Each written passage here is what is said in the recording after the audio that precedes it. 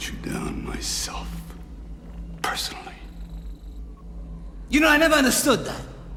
Why did you judge me? Why did you judge me? You killed innocent people. The means to an end. You started a massacre. I caused the revolution. You betrayed the law. Law! It's the Popcorn Digest with Gareth and Andy. Popcorn Digest. Hello and welcome to Popcorn Digest, the podcast about the films you love and some you don't. I'm your host, Judge Green, and joining me as always is the tyrannical prosecutor of police justice, Judge Raphael. I am Paw Patrol. And today we're polishing our helmets as we take a look at a curiously helmetless Sylvester Stallone in Judge Dredd. Well, if you love your sci-fi Paul Verhoeven movies without the charm, wit, action chops, social commentary, or Paul Verhoeven, then Judge Dredd could be the movie for you. But is there something special to salvage in the wreckage of this nightmare production? Or is Judge Dredd about as convincing as Stallone's attempts at comedy? Find out after the trailer. Dredd! You're under arrest. What's the charge? Murder. The evidence has been falsified. Guilty as charged. I never broke the law. I am the law. You want chaos? The sentence shall be life imprisonment. I'm the chaos. Dredd? Every crushing paw! Excuse me? We're not together. It's not for this council to play God! Who says politics is boring? From the man who brought us Geostorm, kind of, comes Judge Dredd Episode 2, Attack of the Clones, a comic book movie that takes us to an American dystopia run by a fascist police force that deal out harsh justice with little thought or empathy. A world that, I must add, has absolutely zero parallels with the one we're living in right now. We begin in Mega City 1, a city whose design is seemingly inspired by both Tim Burton's Gotham City and Trump's Golden Toilet. It's a war zone ruled over by walk-in judiciary systems known as judges. Chief amongst their ranks is the judge known as Dredd, a dangerous and mysterious figure that strikes terror in the heart of every street punk and gutter rat, known for his single identifying feature of never, ever removing his Oh wait, no, he just took it off. Buckle in for this PG-13 movie that includes multiple gun deaths, a corrupt trial, cannibals, Rob Schneider, dismemberment, electrocution, Rob Schneider, clone guts, a rape joke, and Rob Schneider. It's a movie that surely all 10-year-olds will love. Wait, what? You're telling me the MPAA have rated it and it's no longer PG-13? But why?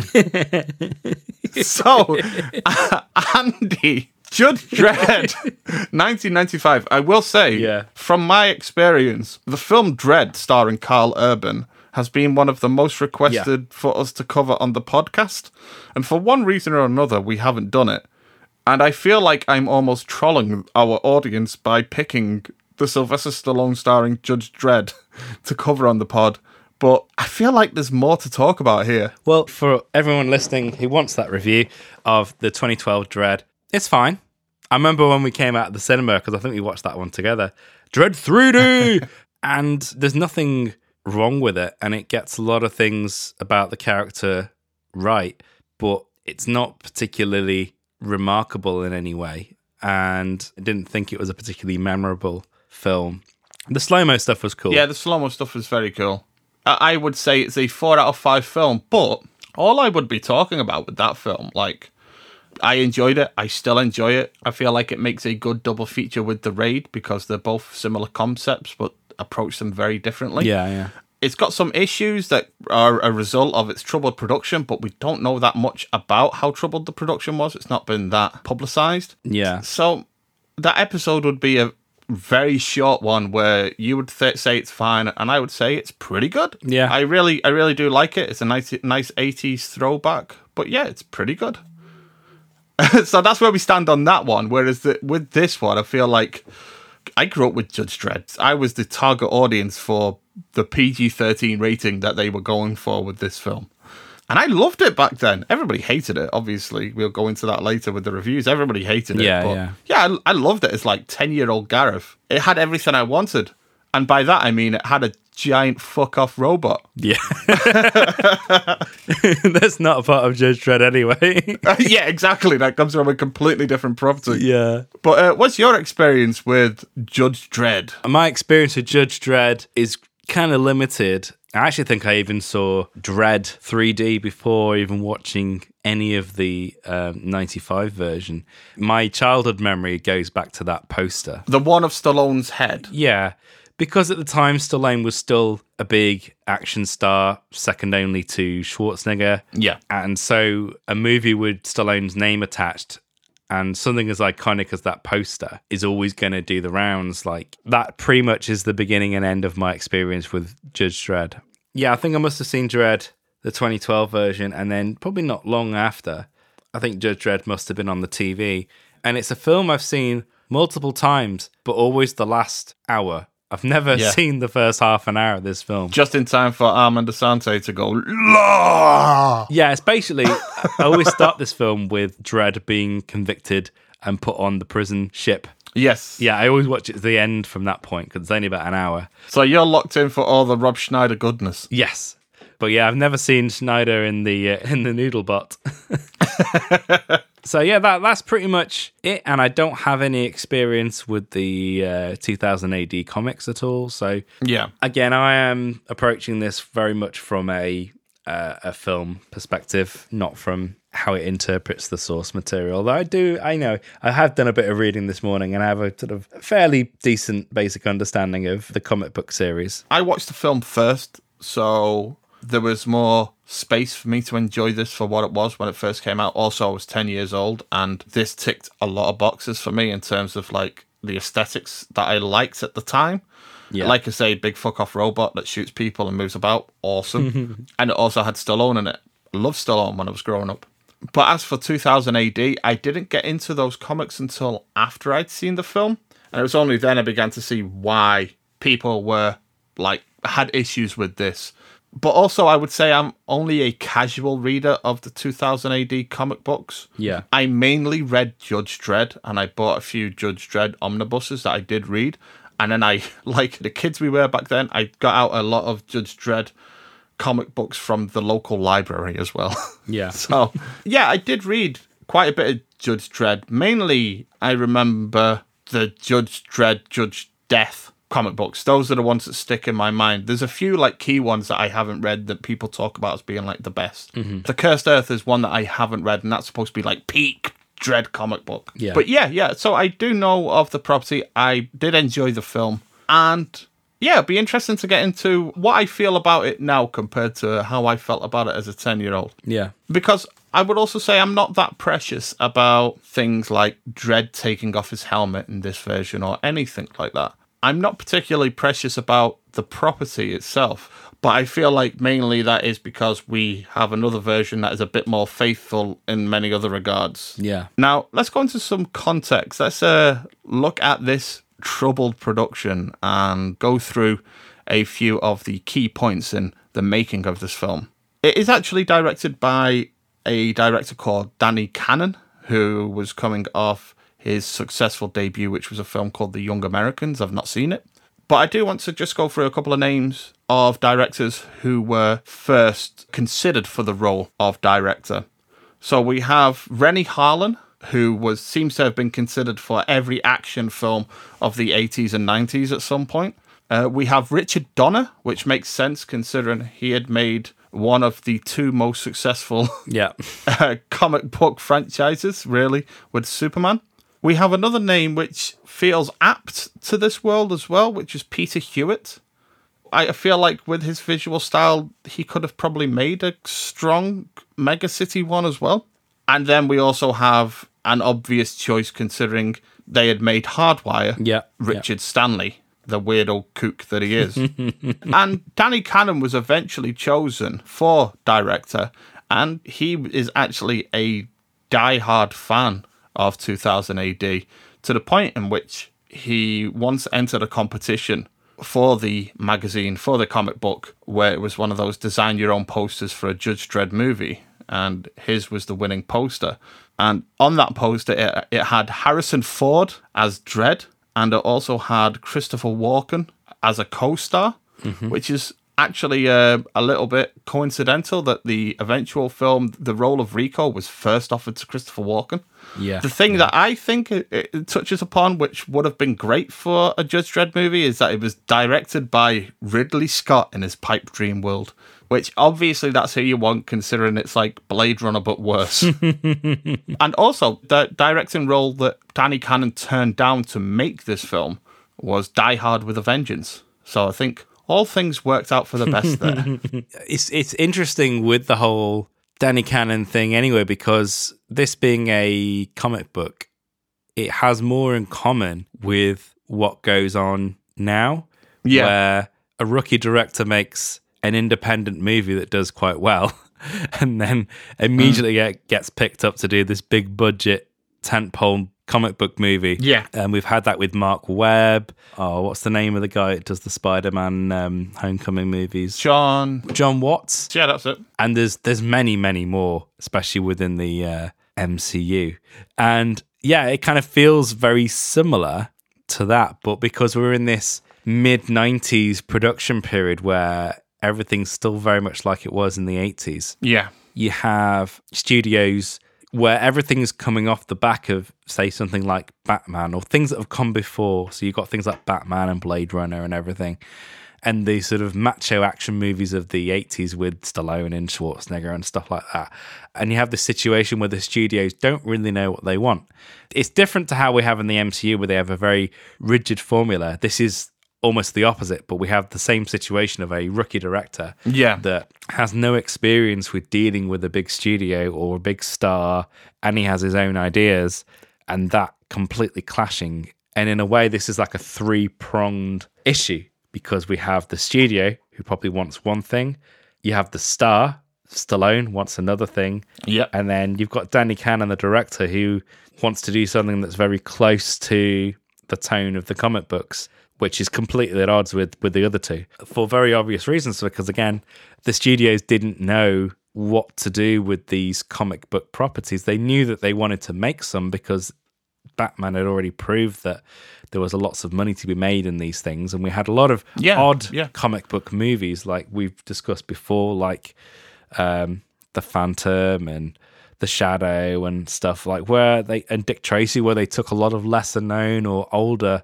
more cult style comic book characters and turned them into movies before the really popular ones, which was kind of odd in itself. So this can almost be bunched into that group of those kind of 90s comic book adaptations. I think so, yeah. Sort of pulpy adaptations, even though this is kind of more set in the future. But it has a lot in common with those where you're dealing with a comic book that's subject matter and style is going to be very much at odds with what the studio wants. Yeah. Making a movie like this at this particular time, you are setting it up for failure almost immediately before you've even done any work on it, because it's just, again, trying to fit a square peg into a round hole. Yeah, I mean, one thing that you can say about the comic book in terms of the aesthetics is that it's so dirty and grimy and violent. Yeah. Obviously so. To the point that I would say that each panel feels like one of those ultra detailed close-ups in Ren and Stimpy. Yeah. Like, it is something that feels both cool and gross at the same time. Like, Mega City 1 is a horrible place. And the comic book has that throughout. This film, it has moments of that. It has flashes of that. And that's clearly canon trying to do something that's closer. But yeah, you have the studio Disney that are after one thing, and like you say, Stallone after another as well. There is a bit of an issue there. Yeah. I mean, Stallone wasn't actually the first choice to play Dredd either. It was actually Arnold Schwarzenegger. I'm the law. I'm the law. Come on. Come on, Rico. Judge Fargo. And Joe Pesci was actually considered for the role of Fergie. I mean, he was considered for every role like this at that time. Yeah, you want a diminutive sidekick? Yeah. I mean, I'm wondering that's because, again, with the Richard Donner, because, yeah, he'd done the comic book things, but then he was very heavily associated with the Lethal Weapon movies, which were very successful action movies as well. So combining those two, you can definitely see why they would want Donner, and again, why they would want someone like Pesci, because he was that sidekick character. So, yeah, it all makes sense on paper. I mean, they might have even gone with someone like Mel Gibson. If Richard Donner had signed Oh, on, yeah. they might have gone, because Mel Gibson's got a chin, Yeah, totally. I could see that. that kind of chiseled jawline. He's got the chin of a strong racist. It's a bit Mad Maxy as well, I suppose. with Yeah, yeah, absolutely. Yeah, that's in an alternative universe somewhere. But yeah, it just sounds like a complete and utter mess from the word go. I mean, quite frankly, it's astonishing that the film that we have is as good as it is, because it sounds like a nightmare waiting to happen, because I think it was just the wrong type of film to make at that time, at least in this way, because it was a non-starter for me looking at it on paper, because I've read reports like, on paper, it looks like it would be a hit. And I was like, no, not in this time period, and not for this kind of budget. If it was a low budget kind of film and it was made to be an R-rated film, then maybe, but it's just not what they were going for at all. So yeah, it was kind of always doomed for failure. It was doomed by the fact that they went down the road of having an established star, by making it an established star vehicle. Yeah. That's when it failed, because once you do that, there comes a lot of stipulations that come with that kind of film, with that kind of tentpole. This needed to be a film made at half the budget with a rising star kind of in the lead. Someone with potential. Yeah. Because those three key figures had such different ideas of what the film should be, it ends up being so miserable for all of them, because none of them are getting what they want. Yeah. I mean, one of the major things in regards to the film as well is the rating, the issues that they face with the rating. The studio and Stallone wanted a PG-13. They were shooting it with a PG-13 in mind. However, when it was first given to the MPAA, according to writer Stephen D'Souza, who I believe is also a producer on the film, it received an NC-17 by the MPAA, and it took 5 reapplications to them in order to have it reduced to an R rating. So they had to cut the film 5 times in order to gain just an R rating. Again, this film was supposedly wrote with a PG-13 in mind and then shot with a hard R in mind, clearly. Yeah. And that created problems in regards to contractual obligations to corporate entities such as like McDonald's and Burger King and Mattel. I do actually have a clip from Stephen D'Souza from the documentary In Search of the Last Action Heroes. It's a deleted scene from that can be found on YouTube on Oliver Harper's account. And in it, he does go into detail as to what they face with regards to contract breaches and facing up to the R rating. So I'll let that run now. So the next scene is robot, kill Ergen Prucknow. So I write, the robot Ergen Prucknow backs away into the corner. You see shadows and hear screaming. They had puppeteers on this movie, and they made a wonderful robot, if you saw the movie, that was controlled by like 9 guys off stage. He had the crew, I don't know where he found the money, that's why the movie went over budget. He made a life-size Jurgen Prucknow that squirted arterial blood when its arms and legs were ripped off, and shot that. So I say, Andy, we're really in trouble here with the rating. Oh no, come on, writers don't like it when directors turn their stuff. I go, okay, fine. So meanwhile, they make a toy deal with Kenner, I think, for all the Judge Dredd toys. They make a hamburger deal with Burger King with a Happy Meal with the Judge Dredd figures. They turn the movie in for the rating. It gets rated X for violence. So now they recut the picture. It gets rated X for violence again. They recut the picture one more time. It's rated X. You're only allowed to go in 3 times. This was literally the last couple of months of Jack Valenti's being the head of the Motion Picture Association. Somehow, Ed Pressman, called in. He saved Jack Valenti's life in Vietnam. I don't know what the favor is. He went on bended knee. They gave us one more bite at the apple, and we got an R rating. But now, you can't have a toy deal. You have a toy deal, but you can't advertise the toys on television. We have a hamburger deal. Burger King says, we can't advertise, there. So Burger King sues the studio. This is all behind the scenes. If you had social media at the time, it would have been all over. Burger King sues the studio. Kenner sues the studio. And now the studio is in a panic. How do we advertise this movie? And somebody says, well, it was based on a popular comic book. And I'm going, no, not in America. And so they decide that the advertising campaign is comic book oriented. So the ads were comic book drawings of Sylvester Stallone with a balloon over his head in panels. You know the beginning of a Marvel movie? It was like that. That was the ads. So the cognitive dissonance of an R-rated movie, which should have been sold as a tough R-rated movie, was sold as a comic book movie that no child could see. So the toy company, they had to get paid off in the dark. The hamburger, they had to destroy the toys, whatever. So yeah, going off the back of that, it's clear that we're in something of a transitional period as well for these types of films, because in the 80s it was much more commonplace and there was much more allowance for R-rated films and properties to be marketed towards kids in regards to like toy lines and that kind of thing. That's how we ended up with Aliens toys and Freddy Krueger toys and Jason Voorhees toys for kids. Yeah. And then that came crashing down towards the end of the 80s, where suddenly there was a massive clamp down on that for various reasons. And so we're only really like 5 years out from that period where that decision's been made.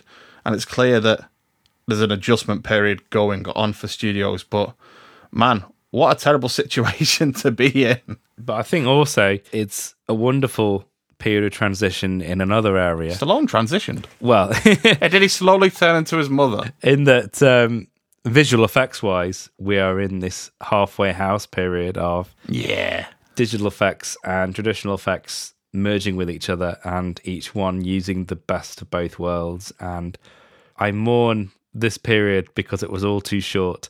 For me, this movie on a visual level is pretty fantastic. Yeah, I'd say it's an embarrassment of riches, in fact. Yeah, it is, yeah. So yeah, you've got all that going on. So there's like a little silver lining to all this sort of turmoil, because at least that stuff wasn't being disrupted too much, and they were still able to get the film out on a technical level to a pretty high standard, despite all these issues that they were having. Yeah. Yeah, so yeah, it's just a real odd duck of a film, but because of that, it's born out of its situation, and its situation was never going to be great from the start. I mean, I did have a quote from Stallone in which he's talking about director Danny Cannon. Yeah. It sounded like he was in the midst of a nervous breakdown, according to Stallone, as every once in a while he stood up from his director's chair and yelled to everyone within earshot, "Fear me! Everyone should fear me!" Then he'd sit back in his chair as if nothing happened. Oh my God. And he says that the British crew were taking bets on the director's life expectancy. Oh, wow. So, yeah, it sounds like quite an experience there. Yeah, I mean, again, this is what happens when you take a director who's made one independent film and then you throw him into the lion's den of a big studio picture with a big star. Not everyone can do that. Not everyone can balance those elements, and it takes a certain kind of director and a certain amount of experience, I think, to navigate that, because it's, when we look at making of documentaries and stuff, especially like things like fluff pieces and things, you do not get a full flavor of what it is to make a film on a big budget level when you're dealing with that much money. It's an unenviable task, to be honest. If anything, though, I would say what puts Cannon in a group of his own, like separate from the likes of directors that are brought on to Marvel films these days, after one indie hit, is I think we need more directors that, in the face of adversity on these films, to stand up and shout, "Fear me! Everyone should fear me!" Yeah. Like, I think we need more directors having nervous breakdowns making films, because we've got too many yes men that are just going, "Okay, yeah, whatever you want, we'll do it." And that's the thing as well. He was a huge fan of the material, which when the MCU hires these rookie directors for doing something completely non-related, they're often not like that invested in what they're actually doing anyway. That's of course not. Yeah, exactly. It's just an opportunity for them, which is fine, but it means there's usually no flair to anything.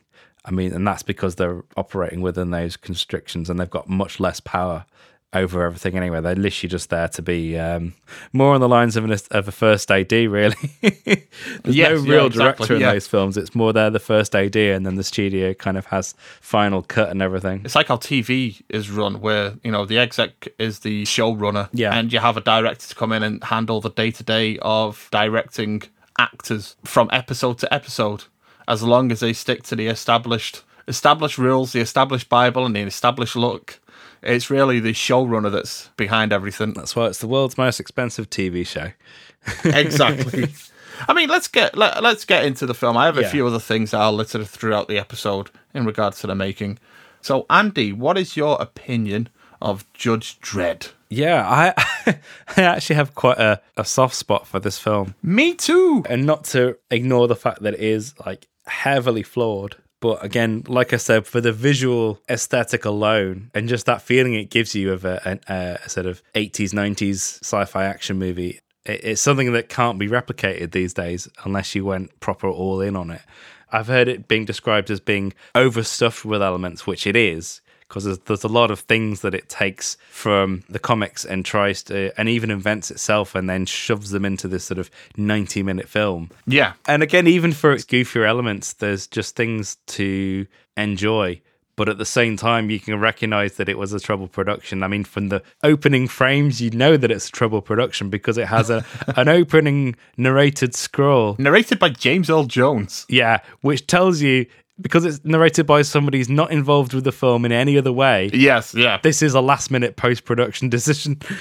And to be honest, it's one of those opening crawls that I feel the film does a decent enough job of explaining what these things are anyway. Yeah. It's just that the studio clearly lost faith in audiences being able to keep up.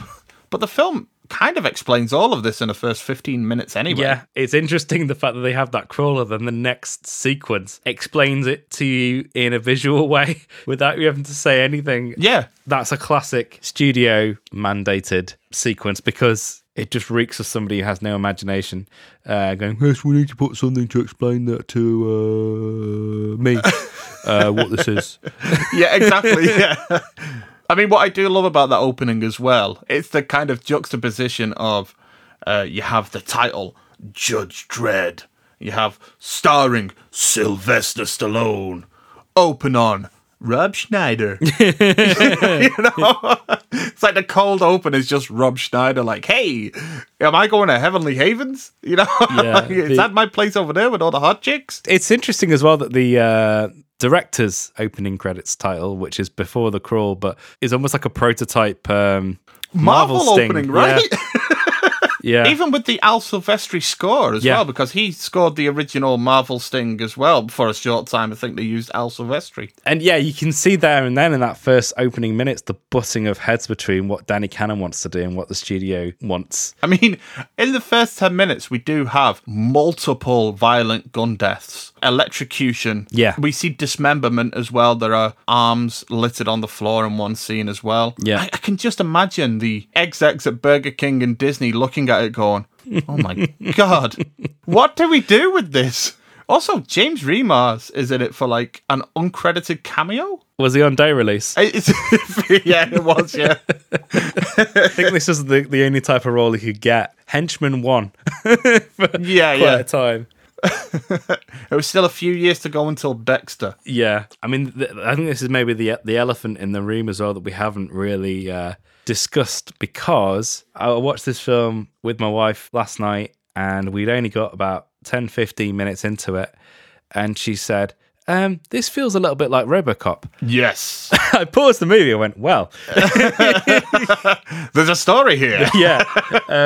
It's a classic case of the inspiration looking like the knockoff because it was made as a film after the kind of knockoff. Yeah. Because although I love RoboCop, it heavily borrows elements from the Judge Dredd comic books. And we're using the word heavily rather lightly there. Yeah. It very heavily borrows from 2000 AD. And RoboCop really is Paul Verhoeven's way of making Judge Dredd, just without the name. Yeah. I know I love RoboCop. Yeah, you can't deny that it's more than plagiarized many elements from that comic book series. RoboCop coming out actually put the kibosh on a Judge Dredd film being made in the 80s. Yeah. Yeah. And I also think because of that, there is some justification for Dredd taking off his helmet as well. Yeah. Or else it would just be a RoboCop clone in the eyes of many critics and audiences. I mean, 2000 AD was a cult comic book magazine over here anyway. Yeah. I know it had its audience in America, but we're not talking about Marvel or DC or Dark Horse or anything like that. No. We're talking about something that's really niche. When people look at this, they're going to see a RoboCop clone. Yeah. If they had gone the full whack with his helmet on, I think. Yeah. Obviously, the helmet came off for other reasons. Mainly, Stallone wanted his beautiful face to be seen once more. Yeah, it's interesting with 2000 AD because it's very much a British comic book brand. I mean, correct me if I'm wrong, but it kind of felt like 2000 AD was set up to be a kind of successor to the Eagle. Right down to the fact that I looked at the cover of the first issue of 2000 AD, and in the top right corner it says "The New Dan Dare" as a continuation. So I feel like it was set up to replace the Eagle comic book, or in some way be like that, but maybe be a grittier, more adult version of that. Yeah. You know, you had things like the Beano and the Dandy and stuff, but on the flip side, you had stuff like the Eagle. And again, 2000 AD was within those lines, and yeah, very satirical, because Britain has a strong tradition of satirical humour, much more than the US. In fact, at that time, I think it was almost non-existent in the US. So even the idea of Paul Verhoeven, who was a European, making RoboCop and adding all that satire into it would be a very new thing. And it's because it came from this very British source material, European director. You know, satire is a very European thing. And yeah, so that would have looked so fresh and new in RoboCop, and that's why you've got this issue with Judge Dredd where it looks like a copy when in fact it was the inspiration. Yeah, it was the OG. And that's the other thing I find interesting with the 2012 version, because I know that's one of the things that version lacks is a satirical edge, and I'm not 100% sure why, because it actually would have made more sense to make that a satirical film because it was so much further removed from RoboCop. I would say the 2012 version, it has moments. Yeah. Like, it has fleeting moments of satire. For example, the moment where Judge Dredd gives the homeless man who's simply sitting in a doorway a week in the cube or whatever it is for simply being homeless. Like, has moments like that where he's really getting into the fascism of this time and place and these people. But they are fleeting moments. It's far more interested in being a straight action film. Yeah, it's a little bit po-faced. I mean, that is something that if they were to make another one, and I really do hope they do, because I do like that film. Yeah, it's a property that's got so much potential. Yeah. It really does. I just hope that they add that satiric edge. And I feel like as well, it's still made by people with a lot of love for Judge Dredd, but it's almost like they're scared. Not scared, but maybe it's the studio or that kind of thing, but it's just holding itself back from going that full distance. Yeah, and I think in a way that is one of the things that attracted Stallone to the project.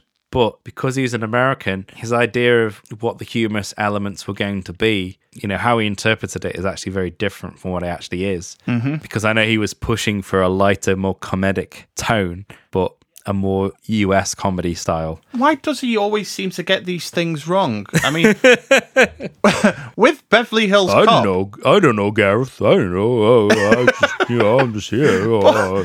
It seems from property to property, he always just decides the wrong thing. Like, he joined Beverly Hills Cop and was involved in that for a time. He turned it into this, like, really gritty crime thriller that eventually became Cobra. Yeah. I think it ended with Axel Foley driving on a train tracks, playing chicken with a fucking train. Which, to be honest, the train's gonna win, mate. Was it the blackface as well? Yeah. They should have really wrote in the script that they were gonna be changing the race. He'd look like Frank Zappa from Joe's Garage. Yeah. Starring Sylvester Stallone as Axel Jolson. Oh no, mommy! So it's like he joins Beverly Hills Cop, tries to make it as R-rated as possible, and then he joins Judge Dredd and tries to make it as PG-13 as possible. Yeah. He's got his wires all crossed. As well, for me, there's an element of, in this film, them trying to recreate and almost be a spiritual sequel to Demolition Man. Yes, yeah, I can see that as well, like, because the costumes look quite similar. Mm-hmm. You've got Rob Schneider there. And the whole tone of the film feels very similar to Demolition Man in that way. In that it's a Republican wet dream. Yeah. I mean, talking about the costumes, I'm glad you mentioned that. I know that the costume is very faithful to Dredd in the comic book in many senses. It's got the massive shoulder pads. Yeah. It's obviously, we have the design by Versace as well for the Judge Dredd costume. However, I will say, there's a scene in this film where a lot of judges get shot and assassinated in many different ways. Yeah. I think they probably should have designed their armor to cover more than just their shoulders and their dick and balls. It's like there's a lot of space there, guys. Yeah. That is just completely free to be shot to fuck. Yeah. How about these internal organs, the heart, the lungs, all of that? No, we're all right. The shoulders and the balls, that's all we've got in mind. My dick's safe. That's all that matters. I'm just imagining a funeral for one of these judges, and they're going, "Oh, my poor boy, shot to pieces." And then one of them goes, "Well, at least his dick was intact." Yeah, we've saved his dick. It's in this jar. We can rebuild him. We have the technology. Well, they do have the technology. It's in the film. I know, exactly. I think the other thing that sets this film in a time and place is that Blade Runner-esque cityscape. See, you say Blade Runner, I say Super Mario Brothers the movie. No, yeah, Blade Runner. But we were still in a time where almost every futuristic film wanted to replicate that look. Yeah. And it's no coincidence that the production designer of this film was Nigel Phelps, because he'd also was the production designer for Batman. Yeah. Again, Batman is a film that takes heavy inspiration from Blade Runner in its presentation of its urban landscape. So you only have to look a couple of years later where you have The Fifth Element, again, sort of recreating that Blade Runner-esque feel. And I think it's something that died out not long after that, but I think for a good 10, 15 years, Yeah. if you wanted a futuristic city, it was going to have to look like Blade Runner. And I have no problem with that. Yeah, it was perfect for me. That was exactly my jam. Yeah, it's one of those things that you do want to see more of. So even though it's slightly derivative, I have no problem with it because I just love that kind of thing. So I would say what this film does as well is it definitely is very Blade Runner, but I feel like it also expands on it as well, because this is an expansive film. It takes place over a lot of different sets, a lot of different locations, and all of them are like real. And when I say real, I mean in a studio built sets kind of thing. We don't have CGI extensions. We have a few matte extensions, and we have a couple of really good matte paintings as well. But yeah, this is like a living, breathing city, and I love, like, I noticed this viewing especially, there's a few sets as well where they've clearly, like, redressed, struck down half a set and rebuilt and that kind of thing to repurpose it. And that, I love that level of filmmaking. They really make the most of the production design with Judge Dredd, and it's, I will say, in the same way that Jaws works 50% because of John Williams' music in Spielberg's eyes, Judge Dredd works for me because of the production design, because of those sets, because of the practical effects as well are fantastic. I want to talk about the ABC Warrior for a moment as well, because that is just beautiful. And it is something that I hate to be that guy again, that old fella, old man yells at cloud moment, but we wouldn't get anything like that now. It would move too much. Well, I was actually thinking about this in the shower this morning, because I was thinking with that ABC robot, you can actually interpret that one as being, it's so good because it's not actually an effect. It's actually a real thing. Yes, yeah. Because that's the thing with CGI. No matter how good it is, you'd have to be getting to like James Cameron Way of Water level effects to make that even look as good, and you would have spent way more money on than actually building the damn thing. But it's not actually an effect in a way because they built it. It's a real thing. Therefore, it's not an effect anymore. there's no uncanny valley or having to win over the audience that this is a real thing. It's the real thing. They built a fucking robot. It's there, so, yeah. you know, and I think that's the thing that people forget. They built the fucking thing. It's the real thing. It's not an effect anymore, in a way. And it's how they made it harder for themselves as well by showing this huge expanse of space in its waste. So it like forces them to really think about how they're making it, how it's going to move as well, because it's not just something that you can throw a person or a couple of people in. Like, you know, could you imagine them standing on each other's shoulders like a couple of kids in a coat? You know? But it's like, it's not something you can cheat that way. The only way to do it is to build the fucking thing. Yeah. And that's what they do. And it really just works. It has so much character and it has so much screen presence. The Rock wishes he had this much screen presence. Yeah. I feel like they should have done a film with that because they must have spent loads of money on it. But yeah, they should have put it in another film. Absolutely. Like, I don't know why, because this is something Rock that and even Robots, people This is something that people who didn't even like the movie talk about. They talk about how good that looked. I'm surprised that we haven't had movement on an ABC Warrior movie of its own, really. That's based on, is it Hammerstein? That's one of the main characters in the yes. Yeah, because that's literally, again, like, because Danny Cannon's such a fan of the 2000 AD comics, he was able to take other cool things from that comic book brand and use it within this film. I think the wonderful thing about it is because it has all this old school stuff, but then it has the new technology like the digital compositing.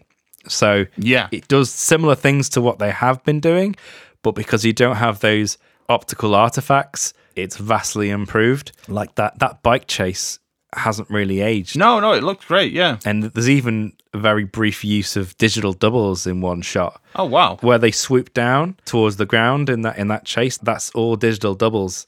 So that's a very early use of that technology. So I didn't know that. That's really cool. There's stuff in here on a practical level with the Mean Machine where I'm like, Jesus, how did they even do that? Like, that's an incredible piece of makeup. It truly is. I mean, again, they did the right thing as well by going to Chris Cunningham, who was an artist for 2000 AD as well, brought him on board, having designed these characters for the film and be part of that process. I mean, Chris Cunningham was like a huge influence to me growing up as well. I loved his art style, and I continue to do so. And it's such a shame that he no longer works in the film industry anymore. It seems like he was jaded by it for some reason or another. But it's just not something he went back to. Between Mean Machine and the ABC Warrior, it's just such a showcase of his talents as well as a designer. But that Mean Machine, the prosthetics for it, and the performance as well, is just fucking brilliant. It's beautiful. I think the other thing with that, and I think again this is like the old school mentality, because it is real. One, it's there. You don't have to put any effort into trying to sell it. If it looks good in camera, it's going to look good, whatever. Whereas a lot of things nowadays are made just to look cool. Yeah. That makeup really tells a story. Mm-hmm. It tells a story about what life is beyond the wall of Mega City 1. And you can piece together in your mind what it would have been like being that particular individual and what horrific things they would have undergone to become that creature. Just simply to cling on to life. But the fact that it's got like an endoskeleton creeping through its flesh and stuff's like, what has gone on there? Across its like collarbones. Yeah. And it's riddled throughout it. It's like Wolverine gone wrong. Yeah. Yeah, it's just horrific and just ridiculously interesting to look at if you just pause it. But like you say, it's those moments where design tells a story where you don't really have to say. I mean, I know that there is a couple of things said about it, but when you have people that trust in the design, that trust in the visual world building, and you clearly have a lot of people involved in this film that are really interested in that aspect of filmmaking, that's where this film like succeeds in spades for me. There are moments like that are just like perfection. I do want to say, though, there is one moment where the ABC Warrior, its limitations become apparent. And it's not because of anything to do with the practical effects, anything to do with the visual effects. It's more so to do with the blocking. It seems at one point that everybody towards the end just kind of moves themselves into clobbering distance of the ABC warrior. And there's this moment where about 3 people in a row get themselves in position to just be whacked. And it made me think that because this is happening without the ABC warrior really moving from the spot, did it go to the Steven Seagal school of acting? You know, that whole idea where Steven Seagal's like, I'm just going to do this scene and I'm going to take out these 4 or 5 guys. I'm just going to do it sitting down, if that's okay. I just do it as... and then the down. It's like the ABC warrior for just this moment in the film turns into Steven Seagal.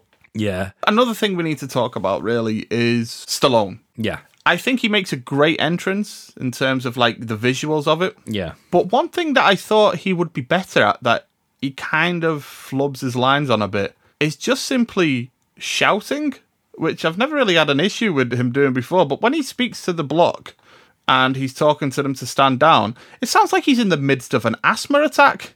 He's like, I'm the law. It's like there's an uncomfortable gap between every other word. Yeah. Just surrender. It sounds like almost like that guy from Mad Max 2. Just walk away.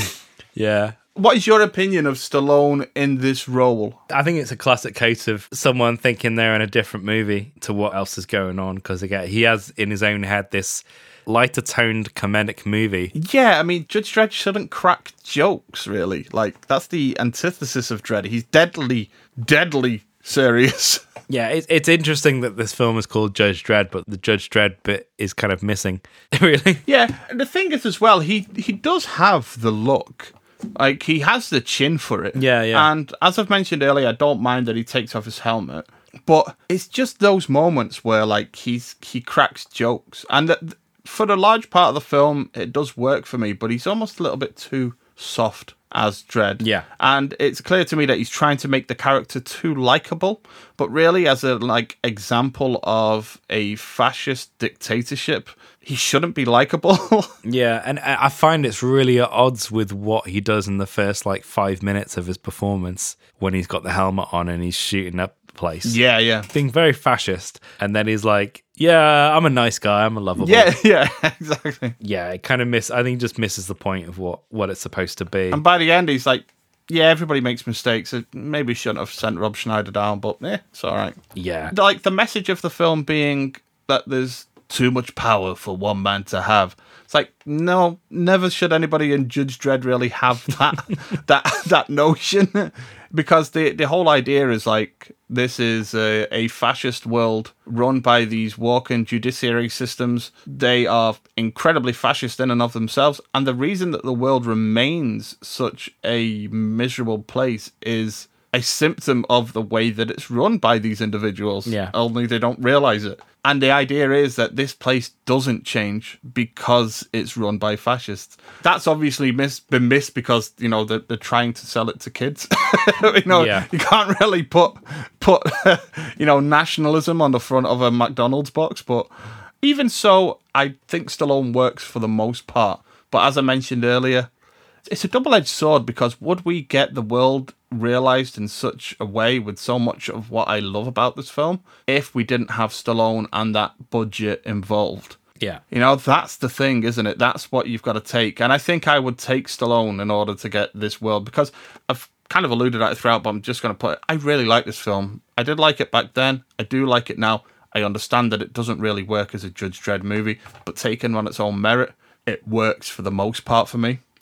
One place that it doesn't work, though, is Rob Schneider. I didn't mind it when I was a kid, but I forgot how distracting he is as a presence in this film once he becomes a major part. He feels like he's a Saturday morning cartoon sidekick that's in this universe that doesn't fit him. Yeah, he feels like he comes from Judge Dredd, the animated series. Exactly. Yeah. Yeah, although I did see a fantastic clip online that made his inclusion in the film just so worthwhile, and that was a clip of him on the first day of shooting falling down some stairs and smashing his face on the floor. So, it swings and roundabouts. Yeah. Although, we do get away with it for a while. He does disappear for a good, 50 minutes of the film. And this is at a time when having a wisecracking sidekick was the thing that you had to do.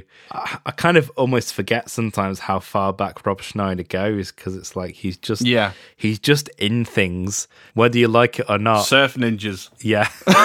That's how far he goes. He's supposed to be playing some 14, 15-year-old cool surfer dude.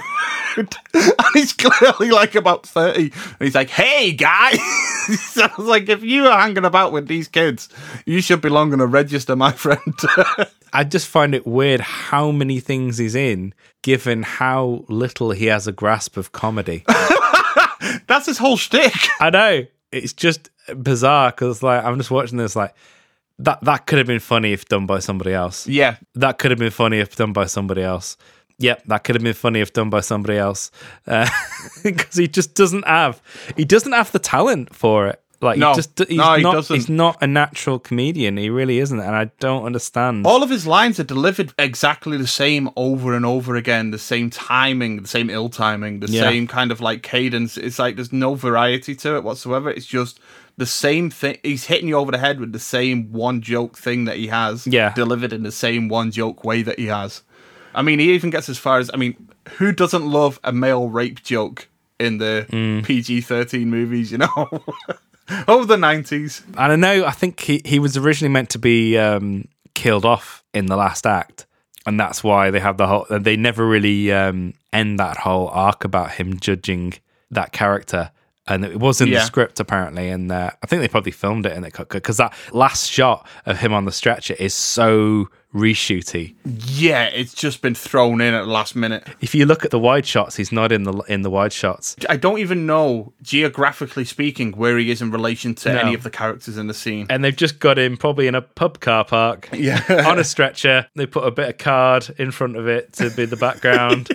And just shot it in ultra close up. It's oh shit, we forgot about him. He was, he'd been shot, hadn't he, and stuff. So he was half dead the last time we saw him. So we'll put him on a stretcher, say, hey, he's not dead. You can have a couple of funny lines that will just intercut with the rest of the scene, even though it has absolutely no relationship with what else is going on. And there we are. Jobs are good. Yeah, exactly. Yeah. But I will also say, as I've mentioned with this film, it is a give and take thing. You've got to take the bad in order to get the good, because this is one of those films where that's the way you have to justify it. We'll look at Rob Schneider and what he takes away from the film. But on the other hand, in regards to the casting, we have the likes of Max von Sydow and Jürgen Prochnow as judges in this film. However, there is an issue that they have with this film, and that is having people who are heavily accented refer to the main conspiracy as the Janus Project all the way through, because it just sounds like they're saying anus.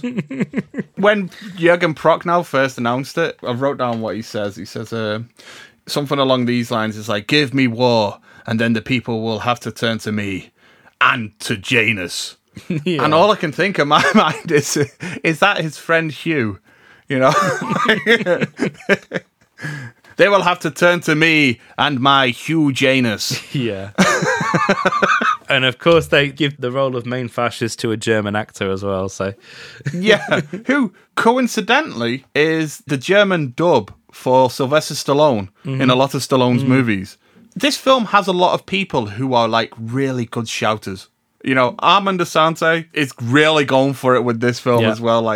He gets criticised for this, but I fucking love how camp and over the top and really going for it he is in this film. We have Jürgen Prochnow as well, who can really belt it out. And obviously Sylvester Stallone as well, even though he's in the midst of an asthma attack. Yeah. This is a film that if you are turned on by men shouting constantly, my God, you are in heaven with this film. There's there's a big visual thing with Dredd and Rico that we haven't mentioned, which is the blue contact lenses. It's like The Irishman all over again. Yeah, and I'm wondering why Max von Sydow, they have the blue contacts to match his blue eyes. Yeah. But why didn't they do it the other way around and have him have brown eyes so that Armand and Stallone just keep their natural eye colour, because they both got brown eyes, because they're both Italian.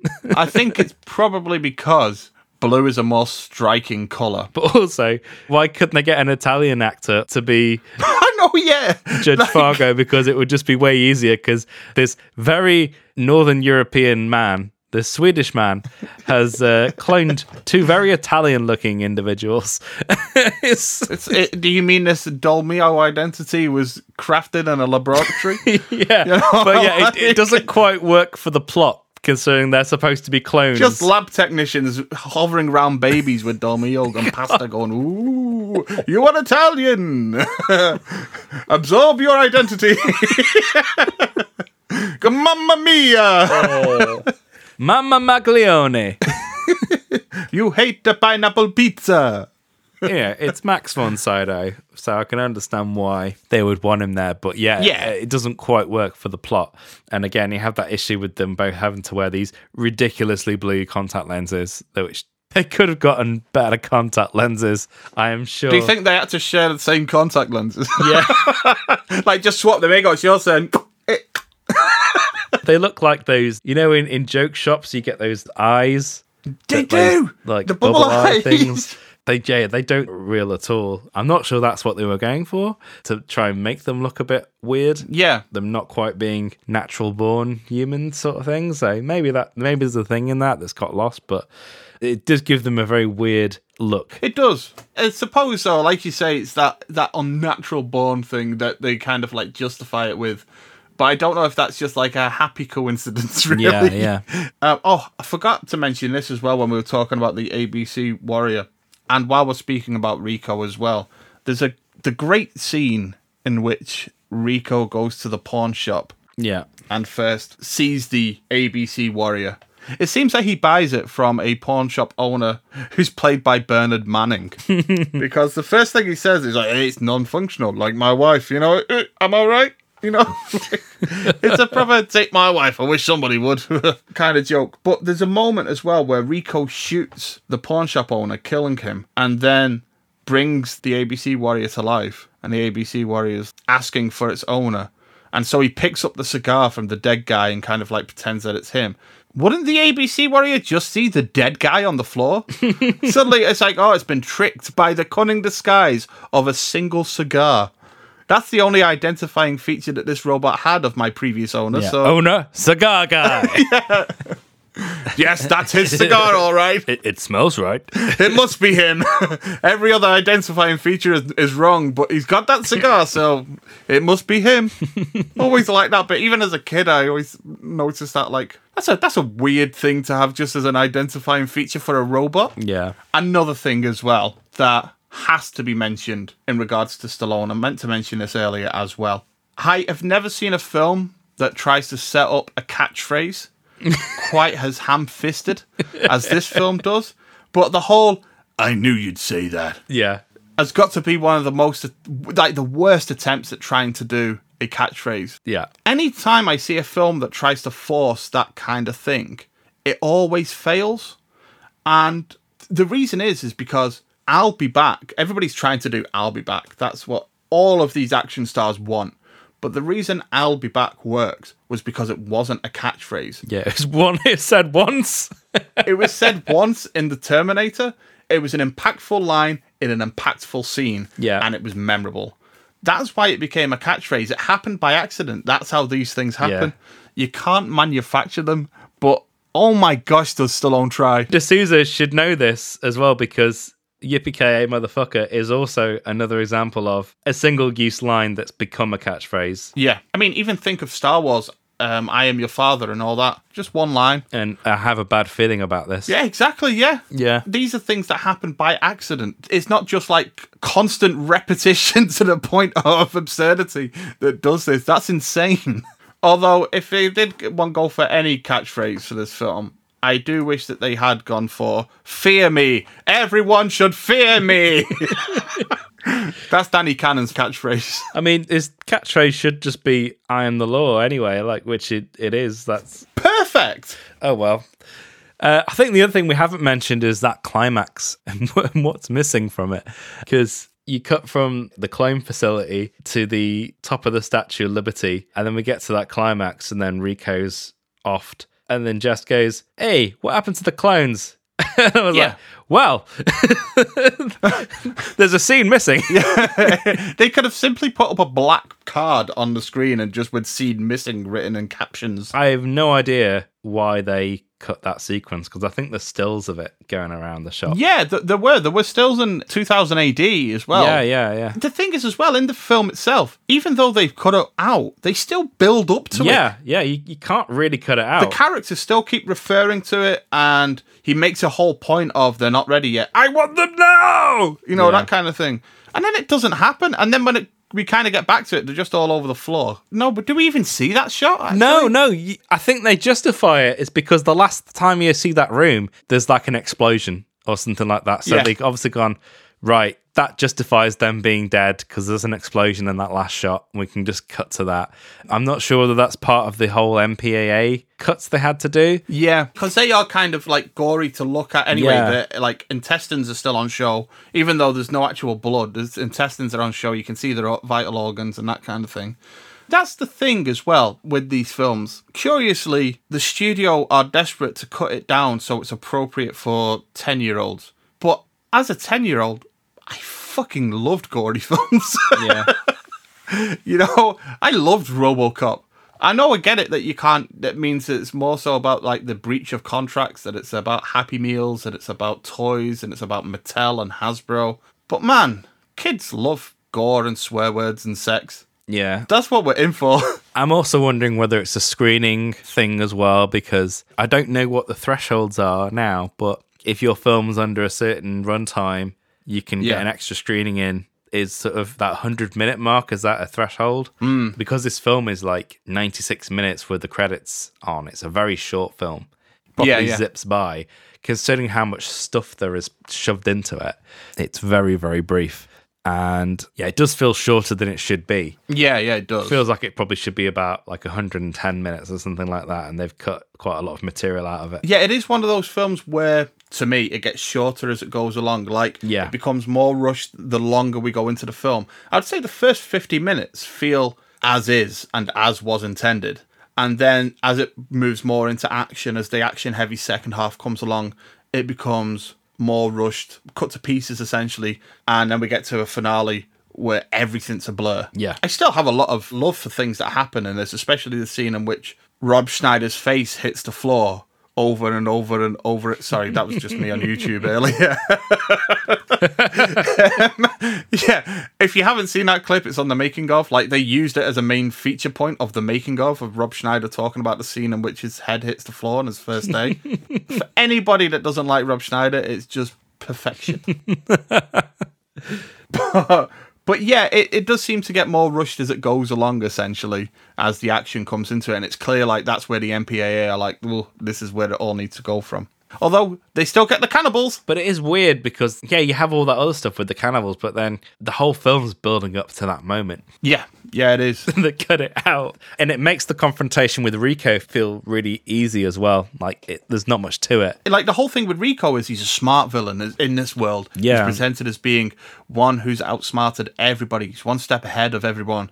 And he's not just a physical threat. He's one who will outsmart Dredd and play him at his own game. And then by the end of it, it's just like, oh, you got me. Yeah. It's such an easy climax because there's no sense of hardship. Yeah. The climax is won too easily, definitely, and it's because that sequence is just missing. It's just... Yeah, exactly. It's just because scenes are missing, yeah. It's one of those films that I would be very interested in seeing an extended cut version of it. Obviously never going to happen. No, Who knows Disney. if that footage even exists anymore. No. Yeah. Yeah, this is a Disney movie, guys. I mean, that's something we haven't mentioned as well. It's a Hollywood picture. It's a Disney movie. Yeah. But yeah, I mean, just to say, despite all of that, I still have a lot of fondness for this film. Yeah. It is a bit Paul Verhoeven-esque. It's clearly taken inspiration from RoboCop, which took major inspiration from Judge Dredd. But I think it's one of those kind of films as well that does it pretty well, even though it doesn't have the satirical edge or that kind of thing. Yeah. But it does it pretty well. And at the end of the day, despite all of its faults, despite Rob Schneider, despite the bad editing, despite Rob Schneider, I would still give this like a very strong 3 out of 5, you know? Yeah. And actually, as well, I would have no problem watching this with my kids either. It's violent, but it's like comic booky. It's a lot of fun. Yeah. Yeah. But yeah, I understand. I looked on Letterboxd just before I started recording, just to see what my friends thought of this film and what other reviewers think. And they don't like it. Oh, God, they don't like it. Everybody's like 2 stars, 1.5, all that kind of thing. And I'm sat here like, I liked it when I was 10. I like it now. What's wrong with me? Rob Schneider. That's what it is. It's Rob. I mean, that recycled food robot has more comic chops than Rob Schneider with its like limited vocabulary. Like, I love the fact when it goes, try recycle food. It's good for the environment and okay for you. It's like, maybe somebody should try a Rob Schneider-less cut of this film. Yeah. Just green screen him out.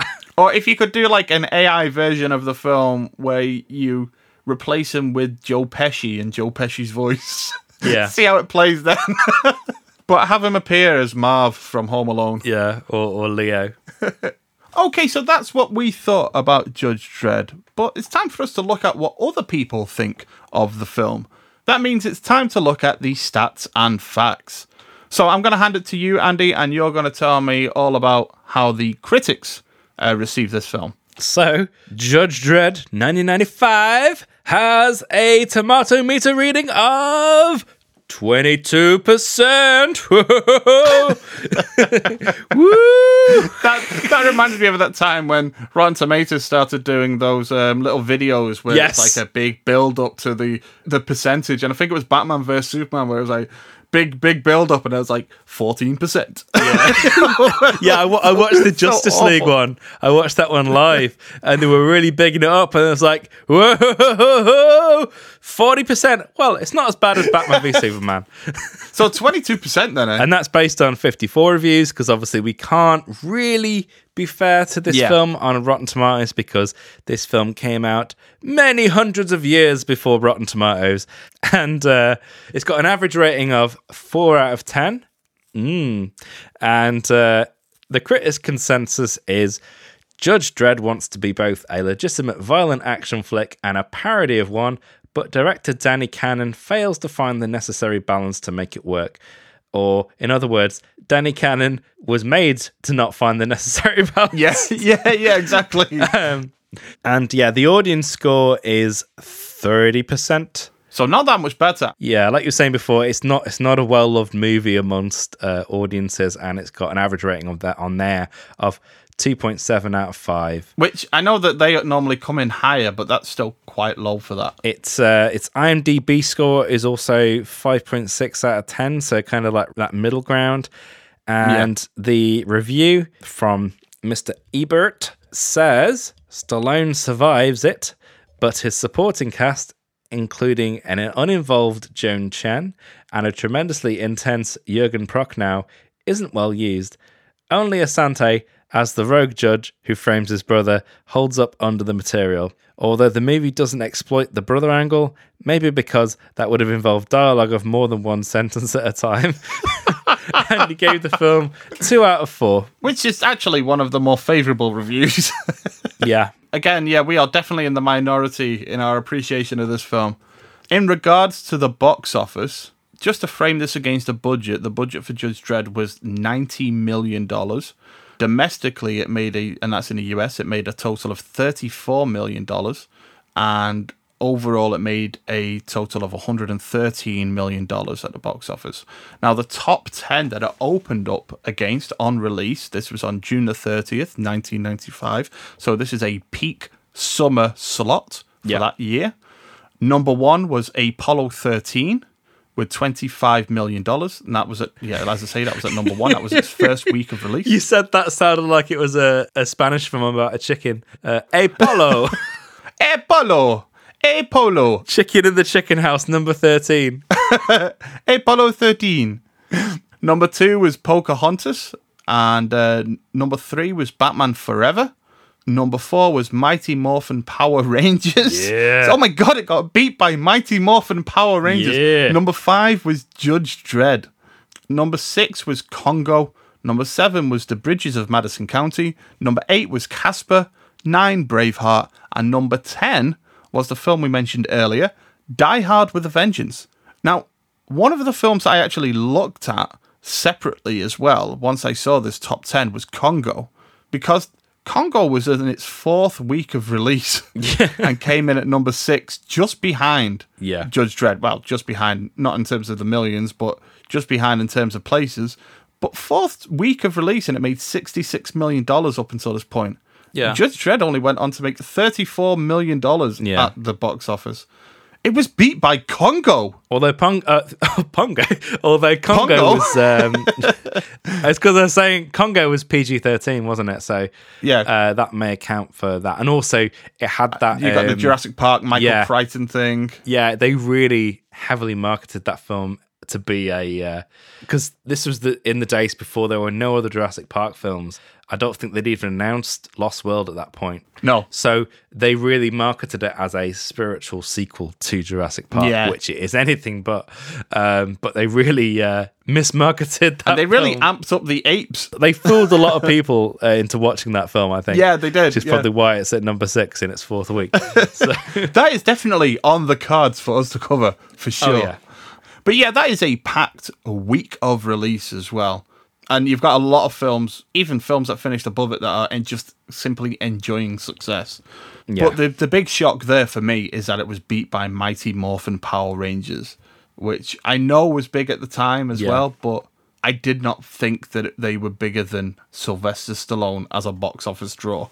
But then, it's because it's an R-rated film in that summer slot. Yeah. I'm wondering whether this was the time when R-rated movies in summer slot started to be not a thing anymore, because they were a big draw in the early 90s and in the 80s, and maybe at this point the pendulum started to swing. They really wanted to have that family-friendly market, which is obviously what they were pushing for, but they didn't get that. Maybe, I think the release slot for this was a huge mistake. Yeah. As well, they shouldn't have released it at this point, because it's not a summer movie. It's a very dark kind of, even in its kind of toned down aspect, it's a very dark, more wintry film. Yeah, I'd say so as well.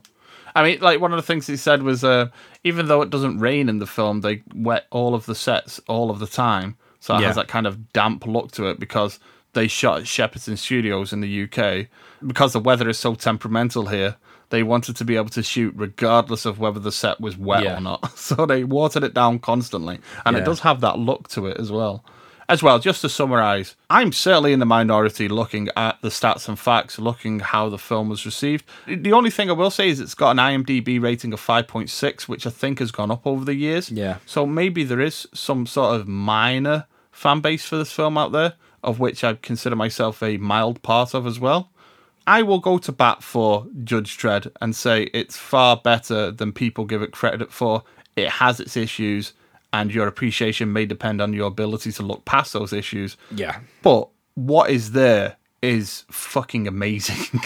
And bravo to the British technical crew behind this film, because boy, do they pull out all the stops for Judge Dredd. Yeah. It'll be interesting to see, other than obviously what it does with the source material, like, is it that Rob Schneider factor that's really holding this film back? Is that what it is? And again, it still takes things from the comic books that even the 2012 film doesn't do. Yeah, it does. It's a more faithful realization of Mega City 1, in my opinion. Yeah, because in that one, it just feels more like the game for that District 9, Johannesburg style thing. Because obviously they did shoot in South Africa, didn't they? They did, within the same studio space with a lot of the same technical people involved. Yeah. But it feels a bit too much like they're ripping off that style, which is fine, because again, this is ripping off Blade Runner, but I don't know, it's a bit too dry and stoic for me. And again, it really comes to life in those slow-mo sequences, and it is, there's nothing wrong with it. It's a decent film, but it's not I don't find it a particularly memorable film. I'm definitely more positive for that film, but I still think we have that kind of like Alien 3 situation that we've talked about before, where the best version of this film exists between two cuts. It exists between two films. Yeah, I feel like if you take the approach to Judge Dredd as a character, their approach to the action of the new Dredd, but then take the world building and the approach to the practical effects and that kind of thing from Judge Dredd 1995, there's a fucking blow the doors off the bloody car kind of film between them. Yeah, and I know there was supposed to be some sort of like 2000 AD TV series tentatively announced in 2018, but that's the last that's been heard of that. And they were supposed to do... They were building a studio space, Yeah. but I think COVID put an end to it. Duncan Jones was going to be making Rogue Trooper, Yeah. and they were going to be making a Mega City 1 TV show, but they were going to build their own like MCU studio space type studio, but then COVID happened and it's all gone quiet. Yeah. And even Duncan Jones has stopped talking about it. Because he does seem to me like he could potentially be someone that could do it justice. He's clearly a 2000 AD fan. And with the way that they would make it, it would be one where like he would have more freedom to make the film that he wants to make. But it's whether it happens or not. It seems like a pipe dream to me at this point. But definitely a property that has a lot of potential, and I think it could work in the future for something. Yeah. And again, if anyone knows where that ABC robot is, whether it's still around, because that is just like incredible. Yeah. I imagine it's probably like dismantled and stuff, but Probably when Planet Hollywood closed down or something. they should have done something with that, because that was just awesome. Absolutely. We need more stuff like that, because that is the kind of thing that I think can still have a gut wow reaction, because they built a fucking robot. That's it. Like, Yeah, that's what they did. They just built a robot. That's yeah. There's no sleight of hand there, and again, just because there's a bit of Doctor Who style staging with it, but you can't beat stuff like that. Yeah. Again, I can totally see why, if you're a fan of the comic book series, Yeah. you wouldn't like it, and again, it has that Rob Schneider factor, but he's what's holding the film back. He is.